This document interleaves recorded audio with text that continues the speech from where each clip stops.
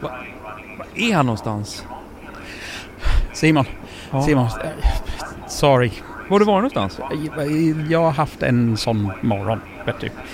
Bokade en Uber, den kom aldrig. Sprang ner till gatan, försökte hoppa på en av de här de här jättefarliga, men den funkade inte heller.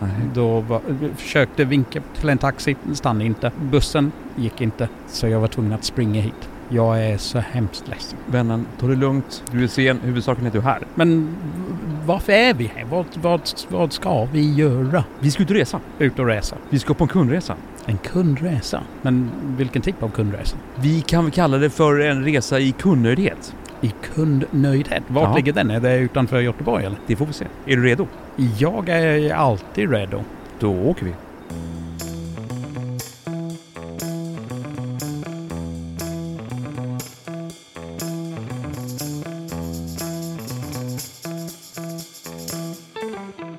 Välkommen in i DHL Livingroom med Simon Wiesbrandt och Dan Crew.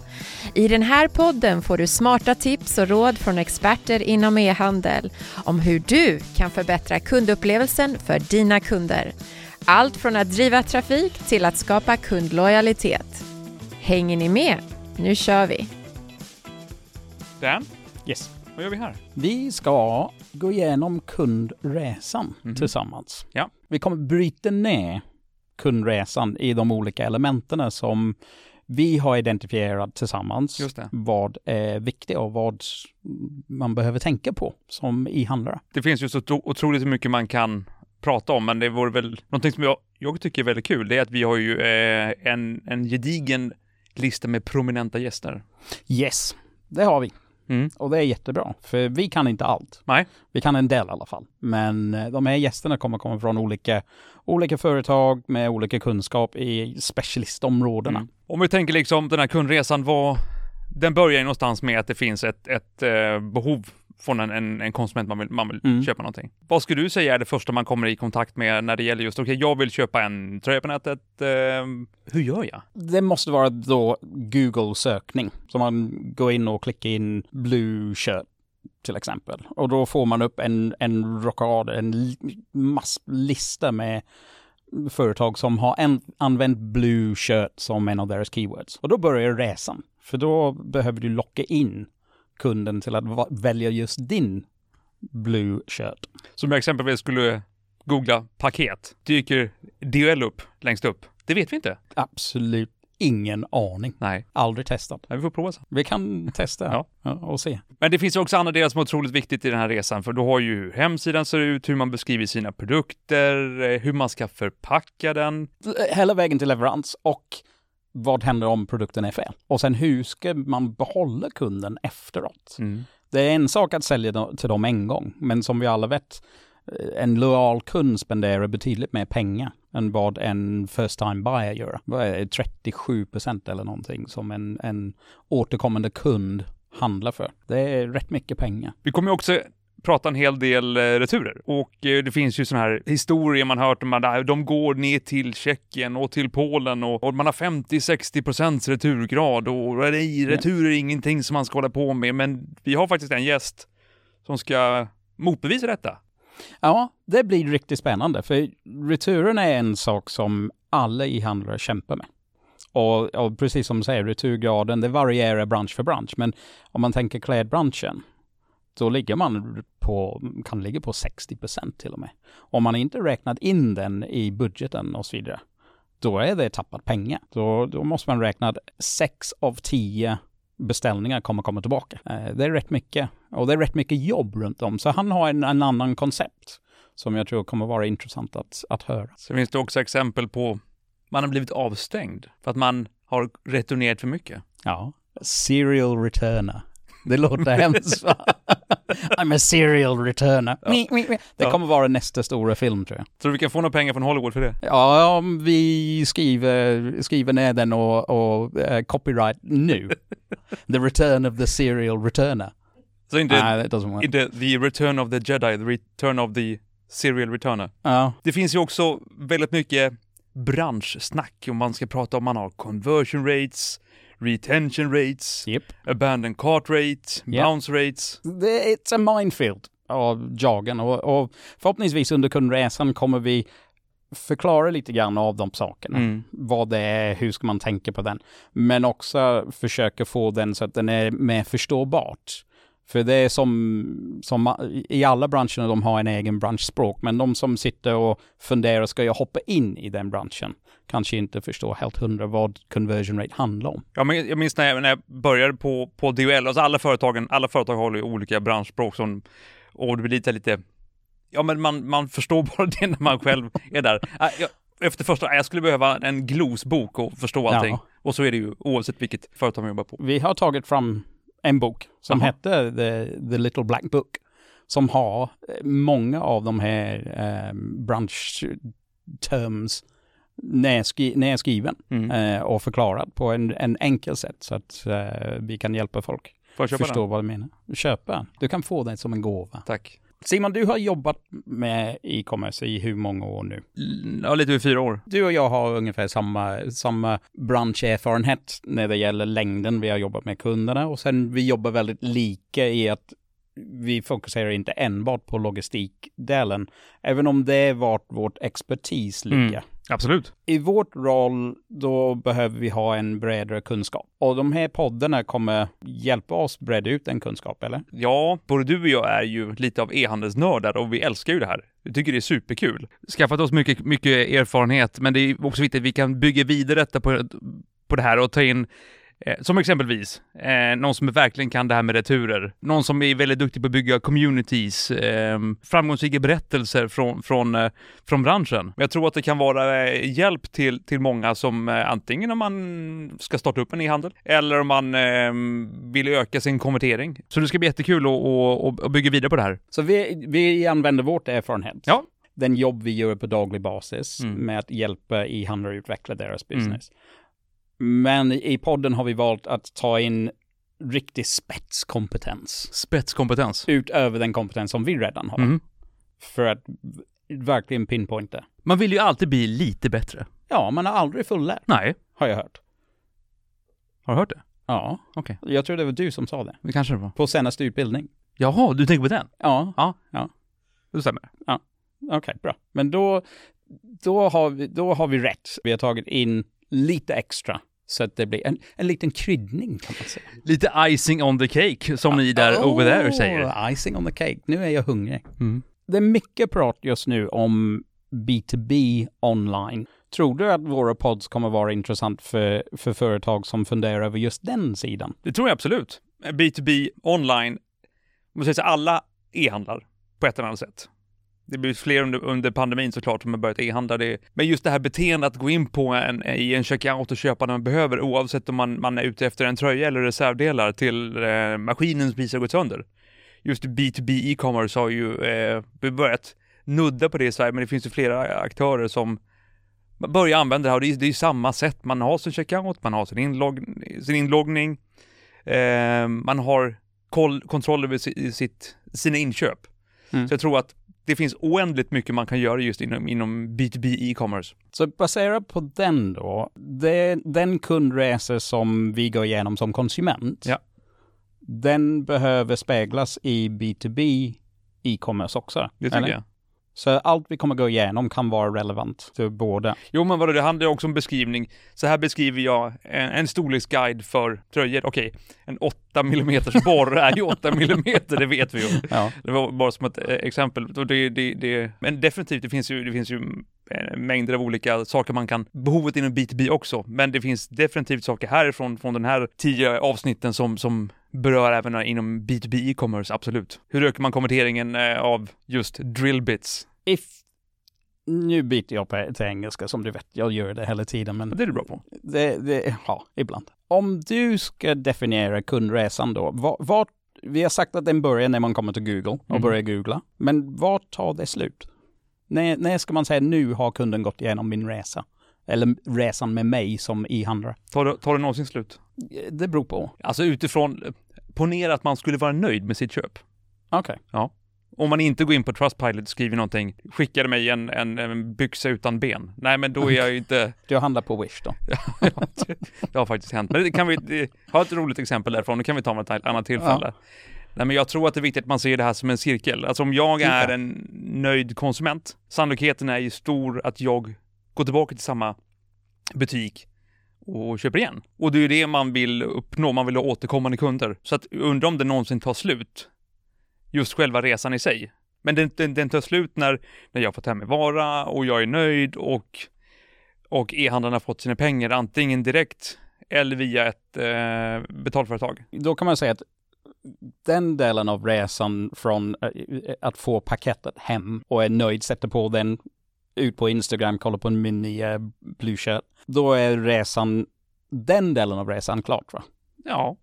Men sen börjar en ny resa. Just det. För du ska behålla den kunden. Du ska få dem att komma tillbaka och söka efter en röd skjorta. Det kan ju också vara så här, om vi tänker lite hållbarhet. Jag är nöjd med min tröja. Ja. Nu pekar du på mig för att det syns inte i podden. Nej, men jag pekar på dig ändå. Jaha, tack. Om jag köper en tröja och hållbarhet har aldrig varit så viktigt som det är nu. Jag vill sälja den här vidare för den ska återanvändas. Antingen om jag säljer den via någon form av C2C-plattform. C2C, alltså från konsument till konsument. Yeah. Eller om jag återvinner tyget i sig. För att slänga tyger är ju, borde ju vara förbjudet nästan.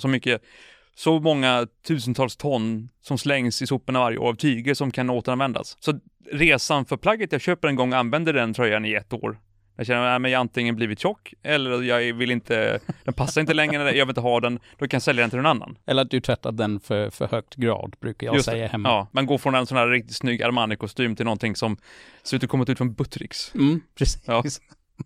Så den här cirkulära resan. Så du tar den vidare. Så kundresan kan faktiskt fortsätta hos någon annan. Och på samma sätt kan jag köpa en begagnad tröja. Eller begagnade byxor eller vad det nu än är. Där de byxorna tröjorna har börjat någon annanstans. Så hur blir kundresan för just den typ av upplevelse då? Hur blir det om jag ska sälja min skjorta till dig? Vad blir kundresan då? Och jag som e-handlaren, hur kan jag vara påverkad av den kundresan? Jag tror att du sitter på svar på den. Jag? Tror du det? Ja. Jag sitter på många svar. Men och tänk, men resan, jag tycker resan tar inte slut, men som e-handlare kan man ju alltid tillhandahålla exempelvis en plattform som möjliggör cirkulär ekonomi. Ja, det är en hel del som gör det nu. Ja. De lanserar nästan dagligen nya delar av deras plattform. Det är när jag ska välja sälja min plagg som jag köpte från just den företag och vill använda deras marketplace för att sälja den vidare. Absolut. Men det finns de andra. Den här jättestora som börjar med B och sen den andra stora som börjar med T. Det är en annan kundresa, för då är inte e-handlaren inblandad. Nej. Men tror du att en e-handlare kan vara inblandad i den resan på något sätt? Nu har ju företag B och T egna affärsmodeller och kanske inte vill blanda just in andra, eller vad vet jag kan ha fel. Men det finns väl ingenting som sätter en begränsning i det, tänker jag. Jag märkte det börjar dyka upp mer och mer ofta i produktbeskrivning på B till exempel, som jag oftast på. Då ser man bilderna som är taget, de är lyft direkt från e-handlarens webbsida och använt för att beskriva produkten. Ja, du hade problem med någon cykel där som såg lite annorlunda ut. Ja. Så den brukar jag se, men jag undrar hur en e-handlare kan njuta av den resan också och inte bara vara en spectator, som man ska säga. Man måste ju ha kontroll på alla typer av, vare sig det är transporten eller det är ju produktionen, att konstant mäta kundnöjdheten och mäta sån här NP-score. Vad tänker du när just hur skulle man kunna ha regelbunden kontroll i detta för att veta att man är liksom på rätt spår? På själva kundnöjdhet? Ja, den bästa mätningen är att kunderna kommer tillbaka. En annan mätning kan vara returgrad. Om man inte får returerna tillbaka, då är det ett tecken att du har gjort rätt. Att du har bra information och så vidare, att du har lyckats presentera produkten och kundupplevelsen på helt rätt sätt. Sen kan man kolla på de andra vanliga bounce rates och så vidare. Det är första steget egentligen. Om man inte presenterar rätt och någon hoppar in och hoppar ut igen, då har man misslyckats med att presentera vad har jag att sälja. Sen måste det vara att ta kontakt med kunden också. Att på något sätt ha någon typ av community eller aktivitet med kunderna. Så att de känner sig en del av din brand eller en del av din företag och kan ge återkoppling om kundresan. Det där med community är otroligt intressant. Väldigt. Att man låter sina konsumenter driva varumärket baserat på att man är då en trogen kund, men har man är lojal. Ja, communities är ett superbra sätt att locka folk in till din brand. Och det kommer vi prata om. Just det. Vi kommer att prata med ett avsnitt. Ja. När vi har en gäst som har gjort det i väldigt många år. Som är lite chockande faktiskt, måste jag säga, den gästen. Att det är inte någon som man tänker. Nej. De har en community runt deras produkter, men det har de. Det är lätt att bygga en community runt en influencer. Men hur långvarig är den egentligen? För influencers går upp och ner. En dag är man en influencer, nästa vecka är man, som man säger i England, today's news is tomorrow's fish and chip paper.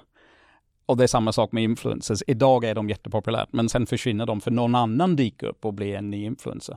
Men communities är mer långvarig.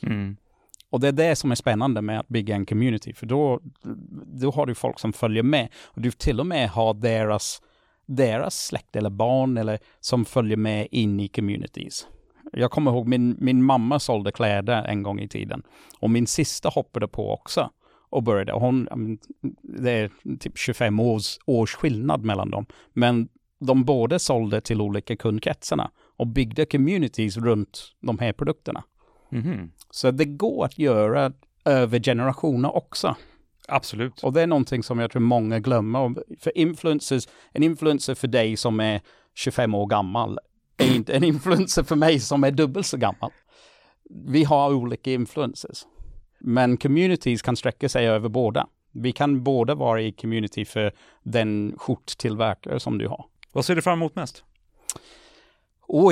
Jag ser fram emot att prata med alla gästerna och lära mig lika mycket från dem som förhoppningsvis våra e-handlare och folk som lyssnar kommer lära sig. Ja, vi har ju inte haft några möten innan, alltså det blir väldigt spännande samtal och det kan ju, jag hoppas på mycket branschskvaller och tips och tricks.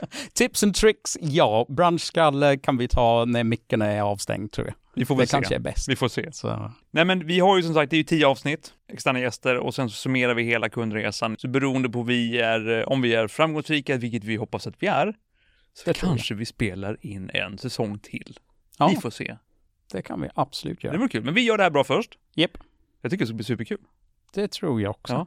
Har du spelat in någon podd tidigare? Det har jag aldrig gjort, och det kanske hörs också att jag aldrig gjort det. Nej, det låter ju fantastiskt det här. Jaså? Ja. Voice at Midnight. Vad var den det var ju Röst i natten. Min mamma tittade på Jack, vad heter den? Jack Killigan. Nej, Röst i natten. Radiopratare. Ja, det är jag. Ja.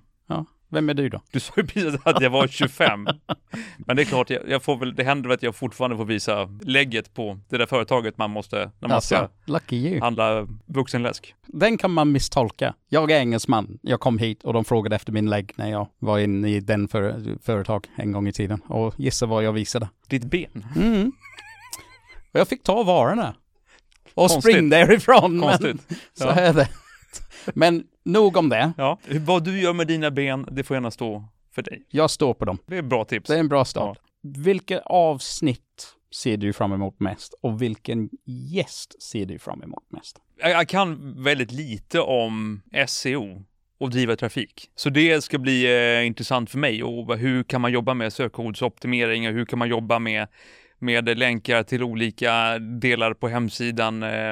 Det blir väldigt lärorikt för mig. Och så är det någonting som returer är ju spännande och Haider som då var med och grundade Retornado kom ju hit. Ja, okej. Cool. Ja.